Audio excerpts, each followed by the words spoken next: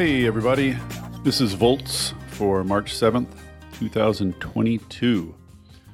Volts podcast, Aaron Mayfield on the enormous potential impacts of the Build Back Better Act. I am your host, David Roberts. So, the Build Back Better Act, about which I have written and talked quite a bit here on Volts, is dead. Apparently dead as a doornail. Late last year, our beloved West Virginia Senator Joe Manchin basically drew a red line, said he would not pass the bill in its current form, issued a bunch of demands and restrictions. The other Democrats were thrown into chaos, and now a bunch of other stuff has distracted attention from the Build Back Better Act, including the ongoing pandemic, the ongoing right-wing assault on democracy, now Russia's invasion of Ukraine. It seems that the neglected Build Back Better Act is drifting farther and farther away from our political consciousness. That is a very bad thing because the climate provisions of the Build Back Better Act represent not only Democrats' final chance to take substantial action on climate at the federal level, but a genuinely good climate bill.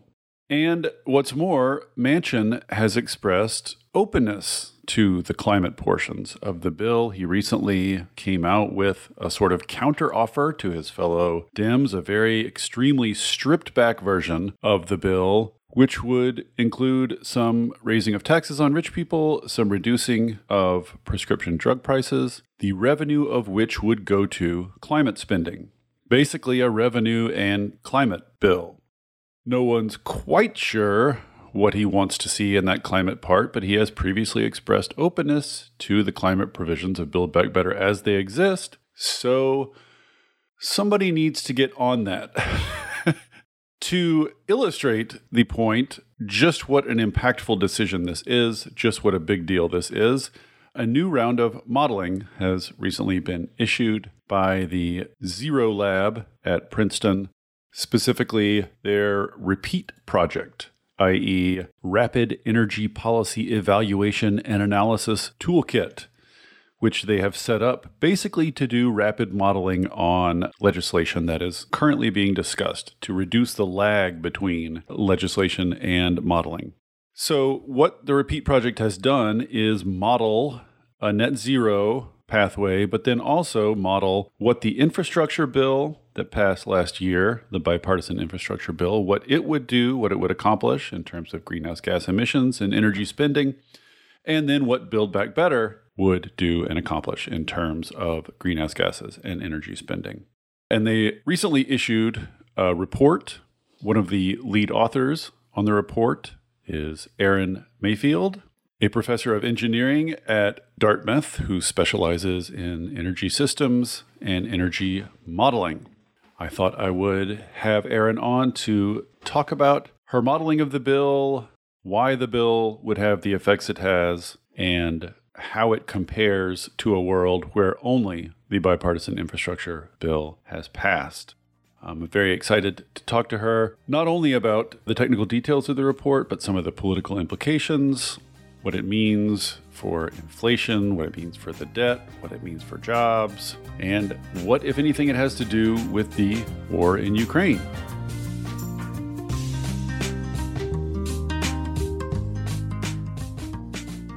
Without further ado, Aaron Mayfield, welcome to Volts. Hello, happy to be here. Great to have you. This is some great charts you've sent me, so I'm excited to walk through this. So what I thought we would do is start with this report and sort of walk through some of the details, look at the ins and outs, and then maybe toward the end, we'll pivot toward political situation. So to begin with, the REPEAT project here, the Zero Lab, has done some modeling of the U.S. energy future. You modeled 4 scenarios. One is just called frozen policy. It just means policy as of the day Joe Biden took office. Obviously, that's not going to be realistic, but it's sort of a baseline if nothing happened. And then you modeled a net zero scenario, which I wanted to ask quickly about. Is it right to think about the net zero scenario as the sort of ideal scenario? Did you just sort of tell your model, get to net zero, figure out the cheapest way to do it? Is that what that represents? I wouldn't quite call it ideal. I would say that it is a cost optimized pathway, right? We are kind of a diverse people with different types of objectives. So ideal is in the eye of the beholder, but it meets our net zero targets by 2050, in addition to an interim target of 50% below 2005 levels by 2030. Right. So the main consideration the model is using is just lowest cost. Yes. And we can acknowledge that in real life, there might be other considerations, but that's sort of, from a cost perspective, ideal. Okay, so you think of the frozen policies as the rock bottom and the net zero as the sort of aspiration. And then in between those were two scenarios. One is the infrastructure bill that passed recently. And then the second is the infrastructure bill plus the Build Back Better Act. So I wanted to start by just talking about the big picture results here, because I think that's kind of the most important thing I want to emphasize in this podcast. So sort of tell us how far the infrastructure bill gets in terms of reducing greenhouse gas emissions and how far the Build Back Better Act gets and sort of how that compares to those top and bottom scenarios. Sure. So I would say that we wanted to not only evaluate the emission reductions or how and if we meet emission targets, we also wanted to evaluate what it physically means in terms of things like clean energy infrastructure, electric vehicle deployment, and fossil energy use, and also what these policies mean for households and investors. So we looked at impacts like household energy expenditures, capital investment, employment, air pollution impacts. So all of these impacts that are important to different stakeholders. But kind of beginning with what do these policies mean for emissions? Right. So enacting the climate and clean energy investments in Build Back Better would cut greenhouse gas emissions by over 5 billion tons between 2022 and 2030. So this would put the U.S. on track to reach President Biden's commitment to cut emissions by half of peak levels by 2030. So importantly, though, without the Build Back Better Act or some equivalent, the recently enacted infrastructure bill would leave annual greenhouse gas emissions over 1 billion tons short of the nation's 2030 goal, which is a huge gap. So in other words, the infrastructure bill would achieve only about a 9% of the emission reductions needed to reach 2030 emission targets through largely transportation and building sector investments. The Build Back Better Act has the potential to deliver about 90% of the necessary emissions reductions to meet the 2030 targets. Right. I just wanted to lay that basic groundwork because I think that's sort of the main take home here is just the infrastructure bill does very little. It's very close to negligible as a climate bill. And conversely, Build Back Better gets close to what we actually need. Like it's very close to, although not quite there, to a net zero trajectory. So this is all just by way of sort of emphasizing what I assume is obvious to you, but maybe not be obvious to all listeners, which is the Build Back Better Act climate provisions are the difference between almost nothing and almost sufficient. It's a very, very big deal. I just wanted to get that on the table to start with. You did model two different versions of Build Back Better, and the sort of latter one reduces emissions a little bit less. Say just something quickly about the sort of difference in those two. Sure. So in the November version of Build Back Better, over 30% of emission reductions are in the power sector and about a quarter are in the transportation sector. And there's also emission reductions associated with industrial and building sectors, as well as some non-CO2 greenhouse gas reductions. So these, again, are based on the November variant of Build Back Better. How the November version relates to the earlier version of the Act from September is that there's no longer the Clean Electricity Performance Program that would have further reduced emissions in the power sector. But the November version has an increased 45Q tax credit for carbon capture, which contributes to further reductions in emissions in the industrial sector. Right. So they come out relatively close emissions-wise. I think it was a 9%, something like that gap. between the two, but the source of the emissions shifts. And I was going to ask about that because the latter version seems to allow for a lot more coal, I noticed. Is that due to the loss of the Clean Electricity Payment Program? That's in part what's happening. It's a complex system, so there's many things interacting at once, but that's in part. So that's emissions. Let's talk about consumer energy expenditures, how much U.S. consumers spend on energy. You know, it's all these graphs are sort of the same. It shows that the infrastructure bill will do very little and the Build Back Better will do a lot.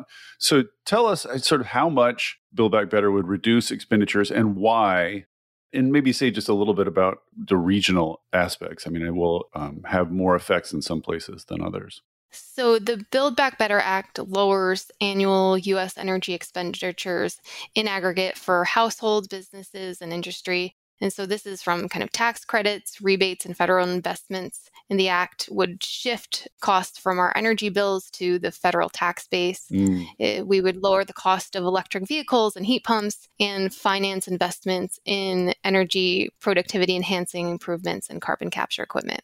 So what does this mean for households? So in terms of reductions in household energy expenditures, on average, annual household expenditures will decline by about $300 by 2030. So this comes from investments in things like heating electrification, energy efficiency measures, and electric vehicle purchases. So households displacing expenditures on gasoline and heating fuels.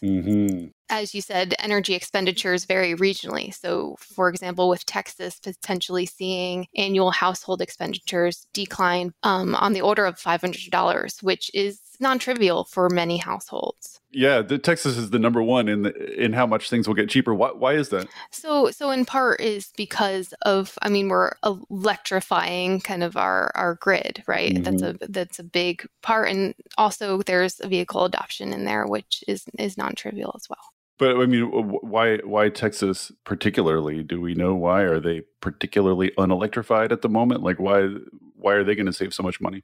So this is, again, underlying this is cost optimizing assumptions. So in part of this is driven by kind of your resource base of solar and wind in the region. And Texas has a lot of both, presumably.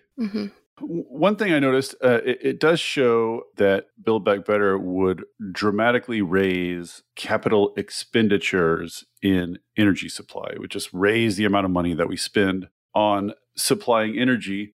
One thing I noticed that struck me as a little odd is both versions of Build Back Better would raise capital expenditures on energy supply through 2030 or 2035 more than a net zero scenario would. And I sort of wondered why that is. Are we overspending or are we misspending? Like, why? It was a very similar story in jobs too. Like the Build Back Better would produce more jobs than the net zero scenario would through 2030. Why is that? Yeah, I wouldn't say that kind of it's misspending. It's spending a little bit differently on the margins. So in terms of capital investments in infrastructure, the passage of Build Back Better would increase capital investments by more than $1.5 trillion out to 2030. So these investments include CO2 transport and storage and fossil power generation with carbon capture. In addition to investments in hydrogen production, which differs from our net zero pathway case. So investments in hydrogen production in technologies like electrolysis and methane reforming. The greatest impact is on investment in wind power and solar PV. Between the Build Back Better and the infrastructure bill, that investment in wind and solar amounts to on the order of like $550 billion that will support both domestic manufacturing of solar and wind products and the development and construction of wind and solar infrastructure. So this is also kind of percolates into the effects that you're seeing on the job side, which are largely coming from domestic manufacturing of solar and wind and construction, in addition to construction and maintenance of our grid infrastructure. Yeah, I noticed that, and I guess it's probably similar for similar reasons, that the Build Back Better scenario builds out more wind and solar than the net zero scenario does. And that also confused me a little bit. I guess I'm just not used to seeing anything that the U.S. is planning on doing being sufficient, much less like over the line of of sufficient. So why would Build Back Better build more wind and solar than a net zero scenario would? So importantly, the net zero scenario that we're presenting is one potential pathway. Sure. The rate of build out of solar and wind can differ depending on the way the net zero pathway is modeled. And importantly, we're also only showing results out to 2035. Mm-hmm. So when you look at a net zero pathway out beyond 2035, you see continued ramp up of solar and wind deployment. So in the end, there's a lot of solar and wind deployment in both the Build Back Better and any type of net zero scenario that we could model. And it continues beyond what we're showing in our report out to 2050. Sure. So maybe we could think of it as moving some of the spending on wind and solar up in time a little bit relative to the sort of cost optimized pathway. Yes. That's capital expenditures. So we have a consumer electricity bills falling.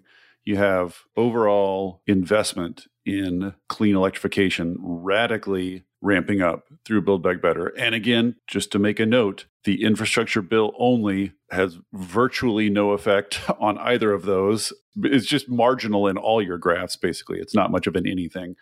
And then there's also air pollution. This is sort of a hobby horse of mine. As I'm sure you're aware, all the research on air pollution in the last, whoever knows, decades, but especially the last decade or so, just shows that it's worse and worse and worse than we thought, at lower doses than we thought, in more ways than we thought.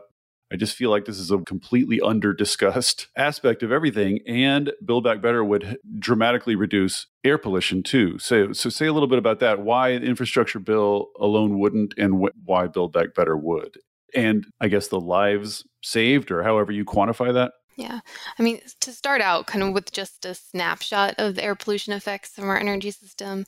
So embedded in our energy system are inequities in the distribution of these air pollution related impacts. So in general, air pollution from our energy system is regressive, such that low-income people bear the highest burden in terms of health effects from air pollution, and air pollution from our energy system as a whole also disproportionately impacts people of color, which has been caused by how we historically have cited infrastructure and the inequities within our housing markets and our broader economy. So the Build Back Better Act has the potential to reduce public health impacts from air pollution.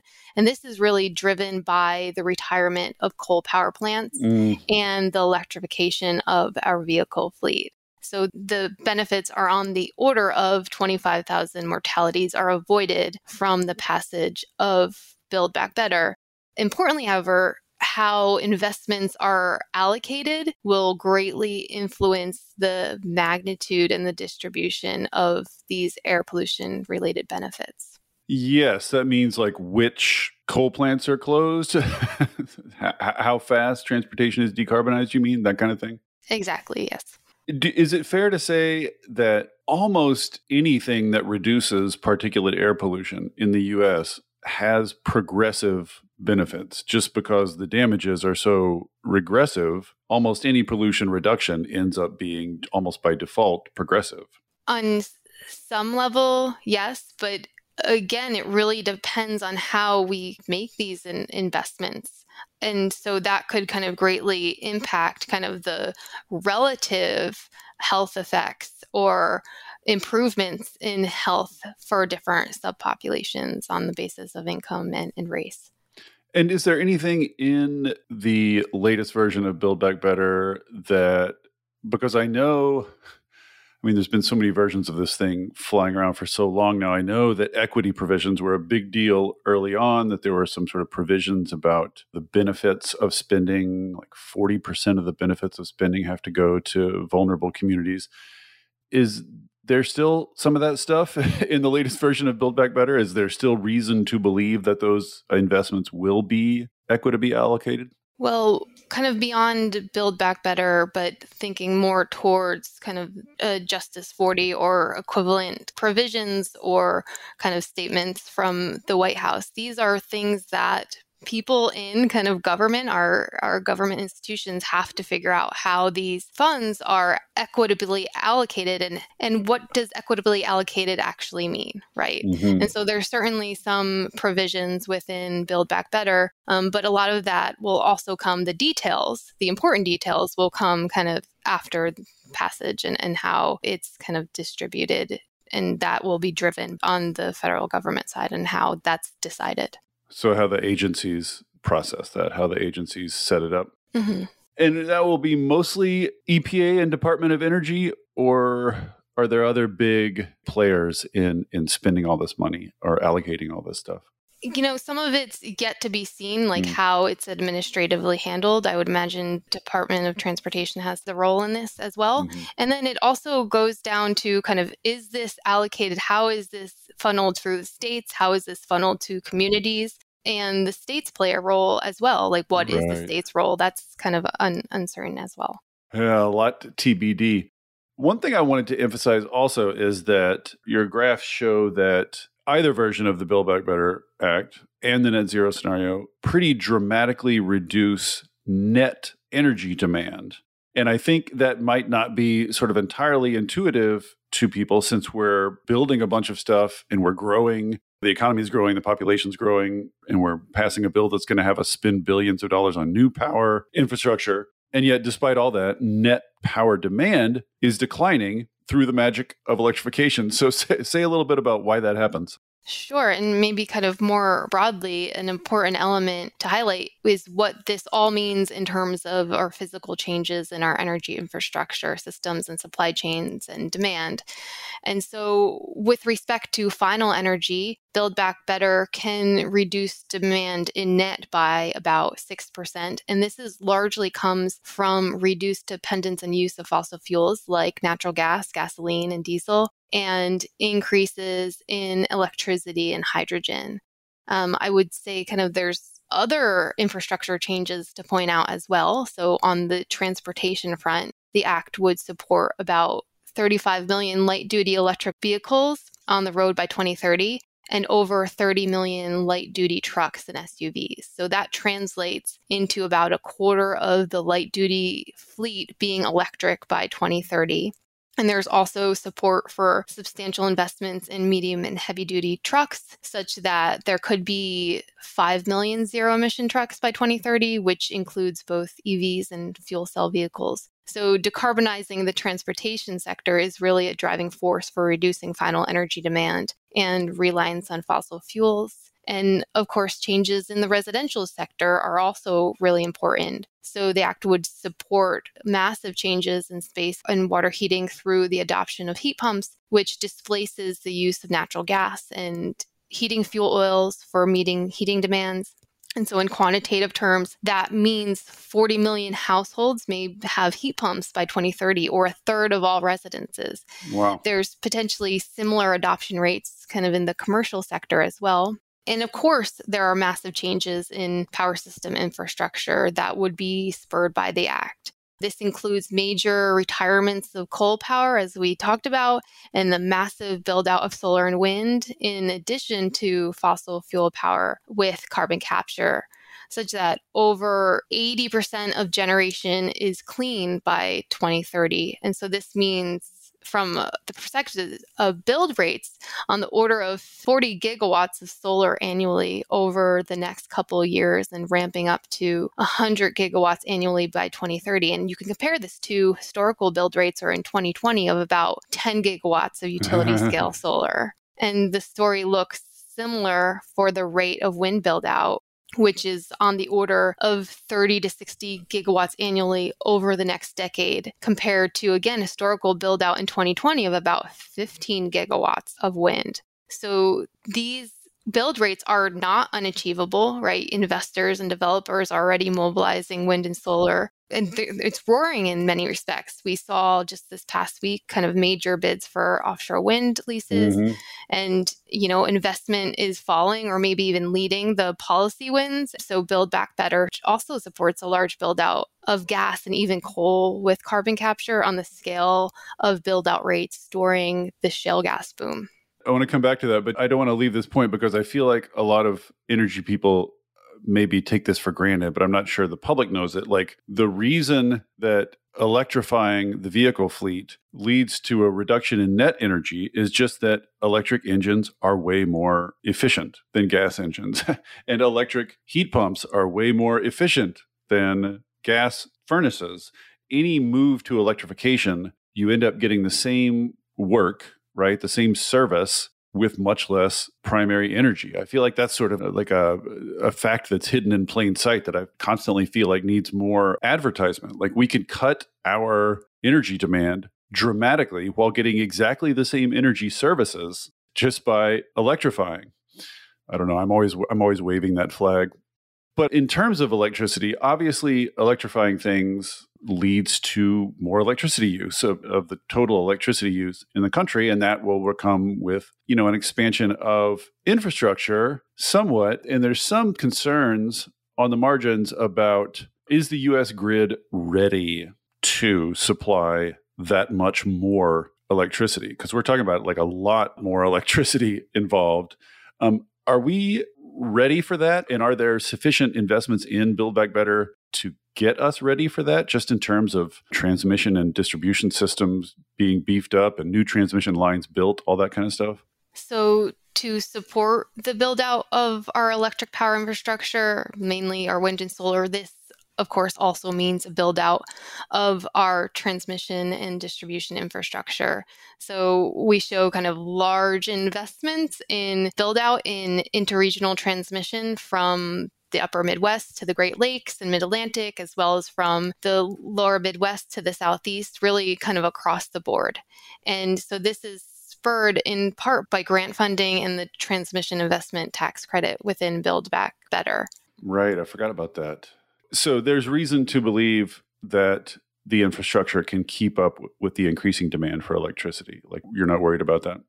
I think this is kind of where it's maybe important to point out the difference between model world and the real world. Yes, that's kind of what I was getting at. They're not the same. So real world outcomes will contend with various non-cost challenges that could slow or otherwise differ from the pace of changes in the allocation of investments relative to what we're assuming and what we're modeling. At a high level, our modeling optimizes assuming rational economic behavior from all actors. And we're assuming some inefficiencies in the allocation of resources, but the modeling has really limited frictions related to deployment and sequencing of power generation and transmission capacity, limited frictions with respect to the scale up of our industrial supply chains like wind turbines and solar panels and heat pumps and all of the necessary materials to make those products. And we also are assuming efficient consumer adoption of products like EVs and heat pumps, given these relative price signals and incentives. So there's certainly a substantial amount of uncertainty in how the future will unfold and kind of a difference between model world and the real world. I would also say there's a lot of degrees of freedom with respect to how investments and infrastructure deployments can manifest. Baked into the legislation is some level of fungibility with respect to how funding is allocated and investments are made. And different stakeholders have different preferences and different ethics, whether implicit or explicit, with respect to these investments in infrastructure and the environmental and economic impacts from those investments. Mm-hmm. And the sort of soft costs or kind of regulatory barriers to transmission are something that I've talked a lot about here on Volts. Isn't there some stuff in the infrastructure bill to ease those, or am I making that up from vague memories? In the most recent variant, I'm not sure if I can fully say what the enabling actions are. There's many provisions of Build Back Better, right? But certainly in terms of grant and funding and transmission investment tax credit. Transportation decarbonization, unlike some of the other measures, like in a lot of respects, what the Build Back Better Act does is at or close to the sort of line of the net zero scenario. It almost is in line with net zero. In terms of transportation decarbonization, it's a little slower than what net zero shows. Why is that? And sort of like, what are the levers there that could be pulled a little harder to get us on track there? So there are the different transportation or EV incentives within there.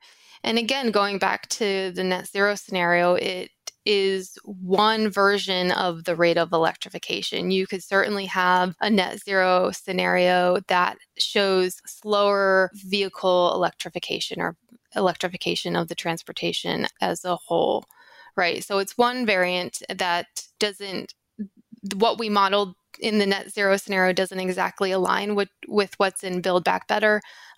But there are substantial investments in Build Back Better on the transportation front. And so those differences may not be that big or kind of thwart our ability to meet our 2030 and 2050 targets. Right. Some of that, I guess, will wash out in the long term regardless.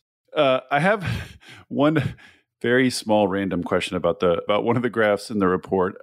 Like I said, if you look at the sort of line of Build Back Better and the line of net zero, they're more or less in alignment in a lot of these sort of graphs and a lot of the sort of areas.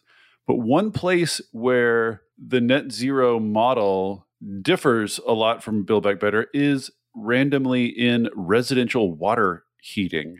Like the net zero scenario shows residential water heating just plunging in energy demand and not as much in Build Back Better. Why? This is a small thing, but like, why does the model like electric water heaters so much?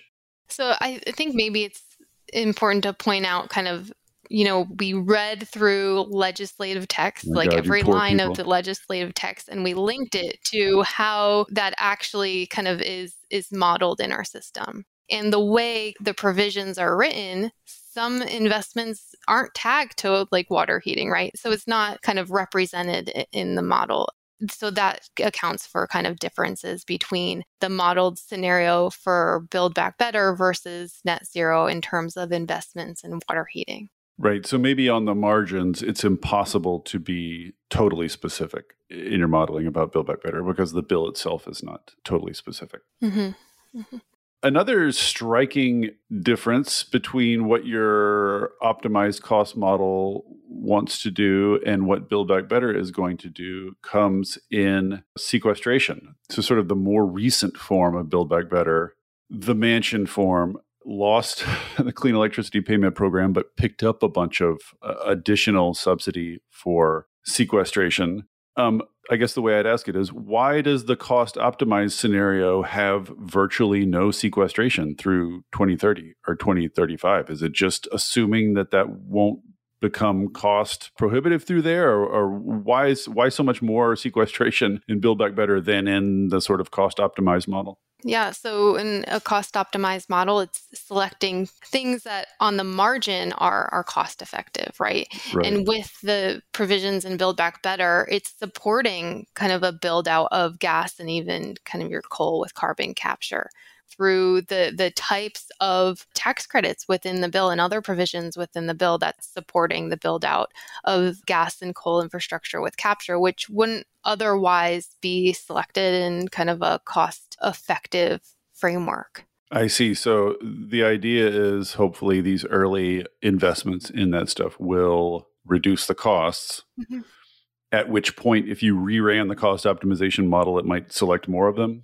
Yeah, that's a possibility. And part of these, and this is beyond kind of our carbon capture infrastructure, but it relates to carbon capture. Some of the provisions within the bill are really enabling actions, right? So they don't directly mitigate or reduce emissions in the near term, but actually are kind of enabling in future investments and driving down costs in some areas. Right. Which is what you'd want, right? It's forward-looking, trying to, this is the sort of, we got into a version of this debate around the 24/7 electricity thing. Sort of, are you trying to maximize your near-term carbon reductions, or are you spending down technologies to reduce their costs in future carbon reductions. So it sounds like there's a little bit of both in Build Back Better. The final question I had about the model itself, which I thought was striking and a little odd, the only of the 5 scenarios, baseline, infrastructure bill, the 2 Build Back Betters, and then net zero, the only scenario in which the use of natural gas rises is the net zero scenario. Like your net zero scenario uses substantially more natural gas than any of the other scenarios. And I wonder if there's a easy way to explain that. Mm-hmm. Yeah, and it's how we're using our fuel supplies, right? And that's a big part of it. I would say also underlying this in a wrinkle that's not even kind of reflected in probably the figure that you're looking at right now. A large part of the natural gas supply question comes in terms of how much we're exporting as well. So that's a wrinkle that's not even addressed in that as well. Why would a cost optimized scenario choose more gas than? I guess I don't fully get that. It's counterintuitive. Yeah, and it relates to all the other investments in the portfolio, right? So again, we're cutting kind of the snapshot to 2035, right? And so you see all this investment in solar wind in our Build Back Better scenarios that are even kind of beyond what we see in our net zero scenario. Mm-hmm. Also in there, you can see kind of what's happening with respect to nuclear between our different scenarios, which also influences what is going on kind of with natural gas and is kind of supplying a clean, firm resource. Right. Yeah. I guess the way I'd summarize it is out through 2035 or however far this goes, the net zero scenario includes more firm, right? It includes more nuclear and gas than either of the Build Back Better scenarios and less wind and solar. Is that just because having a little bit more firm reduces system costs? Is that the explanation? Yeah, on the margin, that's true. Yeah. Okay, so this is the report. This is the modeling. You know, the basic take home is that Build Back Better would be, even in its slightly diminished form, a massive, truly historic piece of climate legislation that would get us close to the trajectory we need to be on. And not passing it and satisfying ourselves with the infrastructure bill would be very close to doing nothing on climate. Just to repeat that point one more time, I feel the events in the world carrying us away from this debate, carrying us away from this subject, and I just feel like I'm on the raft shouting, wait, it's a big deal. So let's talk just a little bit about the politics. You know, Build Back Better's, I was going to say in limbo, but I guess we should just admit at this point that it's just dead in its current form. You know, a lot of that has to do with Manchin, and a lot of that has to do with some of his worries, which I thought we could briefly discuss here. So let's talk about inflation. Everybody's worried about inflation. Manchin's worried about spending while we're experiencing inflation. What can we say about what Build Back Better would do to inflation? Can we say anything confidently? Well, there's a few things that we can say, and kind of the points made earlier about reducing energy expenditures. I think that's kind of an extremely important point, right? I would also say we're also reducing our dependence on fossil fuels and potential kind of global shocks as well. And so further kind of insulating American consumers from those types of price shocks. Right. I guess so on kind of the Manchin question and his preferences, right? And whatever his current whims are, you know, I have to say I am a bit fatigued when it comes to thinking and talking about Joe Manchin. And I imagine many people feel very similarly. So one thing to say is that, you know, no policy is perfect. And so there's no such thing as perfect policy. And the U.S. is made of a lot of different people that are diverse and have different opinions and preferences and ethics. And so policy making is always operating in this place of satisficing. And so the question becomes, what are we willing to accept? And what are the people or the person with power willing to accept? So instead of trying to like over intellectualize or decipher what Manchin's motivations are and kind of long discussions on inflationary effects that may not manifest or may have no basis, perhaps like just take Manchin at his word regarding what he wants in the moment for whatever reasons those may be. And I don't mean to say that kind of fold over, but at the same time, like trying to over decipher what Manchin's concerns are, I don't think that's gotten us very far, right? We're stalled. In some respects, the kinds of concerns he's voicing are common. Well, they're common among conservatives, frankly, sort of conservative. But I think, insofar as Biden has to speak for this stuff, these provisions, it seems to me like he has a pretty good case to make on inflation, which is that, you're worried about energy prices. Energy prices are a particularly concentrated area of inflation. Well, here's a bill that's going to reduce those. It seems like I don't hear the champions of this bill really making that case out publicly, but it seems like a pretty obvious one. It seems like anti-inflationary effects of the bill ought to be, at least discussed. What about debt too? Let's just resolve that question really quickly. Of course, lots of people in American politics claim to be concerned about the debt. What would be the effect on the deficit of the latest version of Build Back Better? Yeah, I mean, that's a recurrent question. And I would say, again, going back to what we're seeing as in terms of expenditures, what it means for society, we're reducing our total expenditures in net from a societal perspective. Right.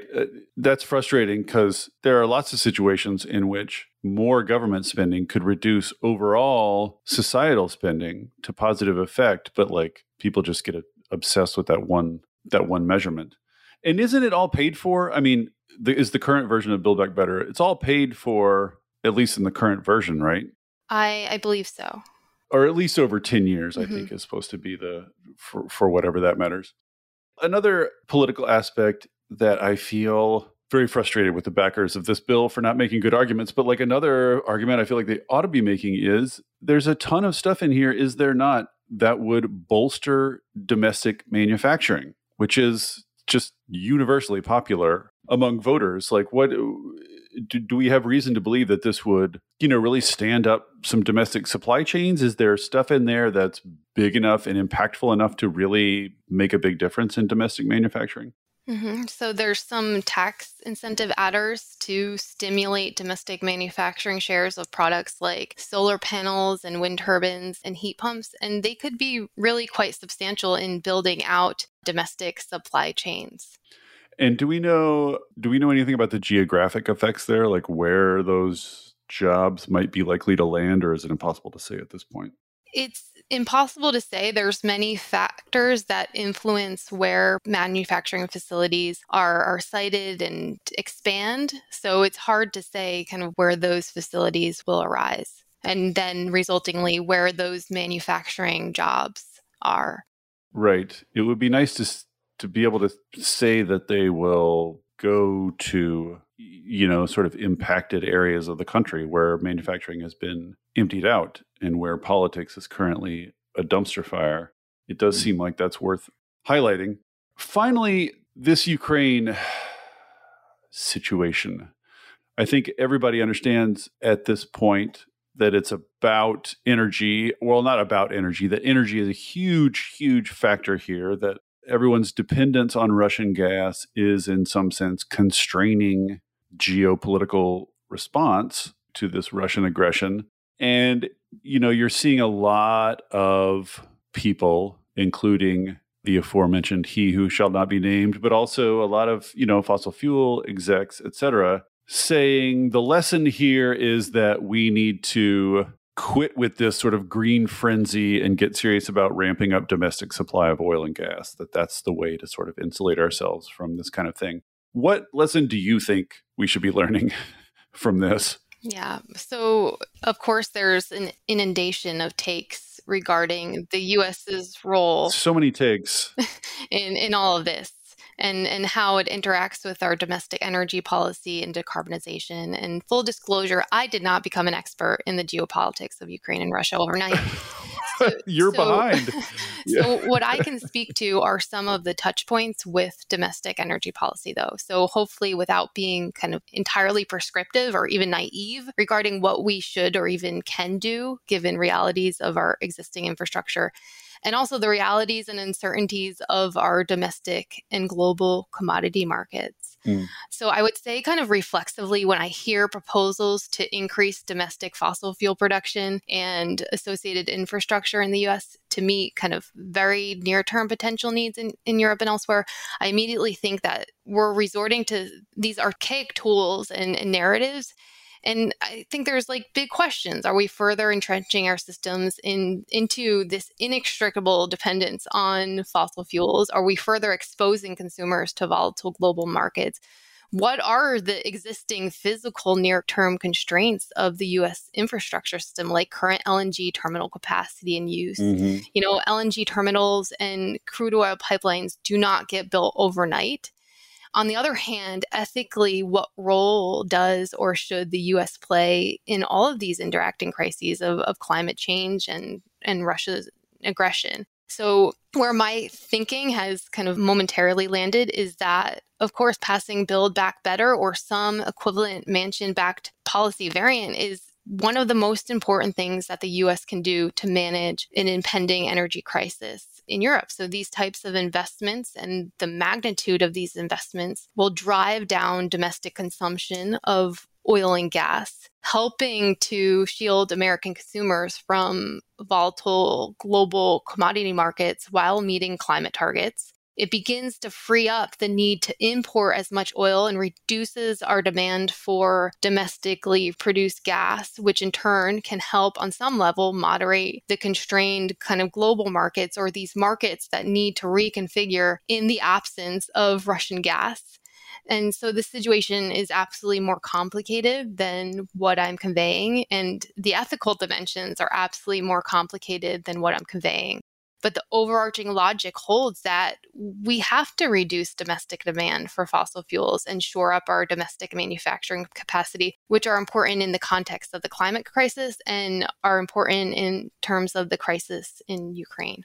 Yeah. It does seem the long term, I guess, kind of moral trajectories or sort of strategic situation seems a little simpler than the short term one. Like long term, it seems very obvious that just not being dependent on fossil fuels is going to ease a lot of these problems. But what to do in the short term is quite vexing. As you say, we can't just like throw pipelines and refineries up. Those aren't fast, but the sort of reductions in gas demand that would free up some domestic gas for Europe are also not super fast. I'm almost inclined to say that sort of like big changes in energy infrastructure are simply too slow a tool to be really viable in a kind of short-term crisis like this, or at least as a response to a short-term crisis. But much like you, I'm not an expert either. Much like everyone else on the internet, we're speculating. Okay, well then, final question, and perhaps the most difficult question of all, and the one that's most impossible to answer. Where are you currently, if you were a betting person, on this stuff getting passed? Like, what's your current, I feel like it changes from day to day, but just at this exact moment, how are you feeling about the prospects of the climate provisions of Build Back Better getting through somehow? I am not a betting person, and I do not have any special knowledge of where Manchin stands, where kind of the politics stand, and they change in an instant. So I will say that I will always be optimistic that we will do something, and we will be ready to model any kind of variant that Washington comes up with to support decision making. Yeah, the latest thing Manchin said is his latest proposal, just in case listeners have not heard this yet, is he wants to lower prescription drug prices and tax rich people in order to pay for the climate parts of Build Back Better. That's kind of his proposal, but he wants the climate parts of Build Back Better to ramp up their investment in domestic oil and gas because he's convinced that that's a meaningful response to the Russia crisis. So that's where things currently stand. You may be modeling yet another Manchin version here in the next few weeks as we see those lines decline in efficacy more and more. Well, thank you for coming on and going through this. Thanks for your sort of thankless work modeling these things that never end up getting passed. I at least appreciate it. Thank you for having me. All right, bye now. Bye.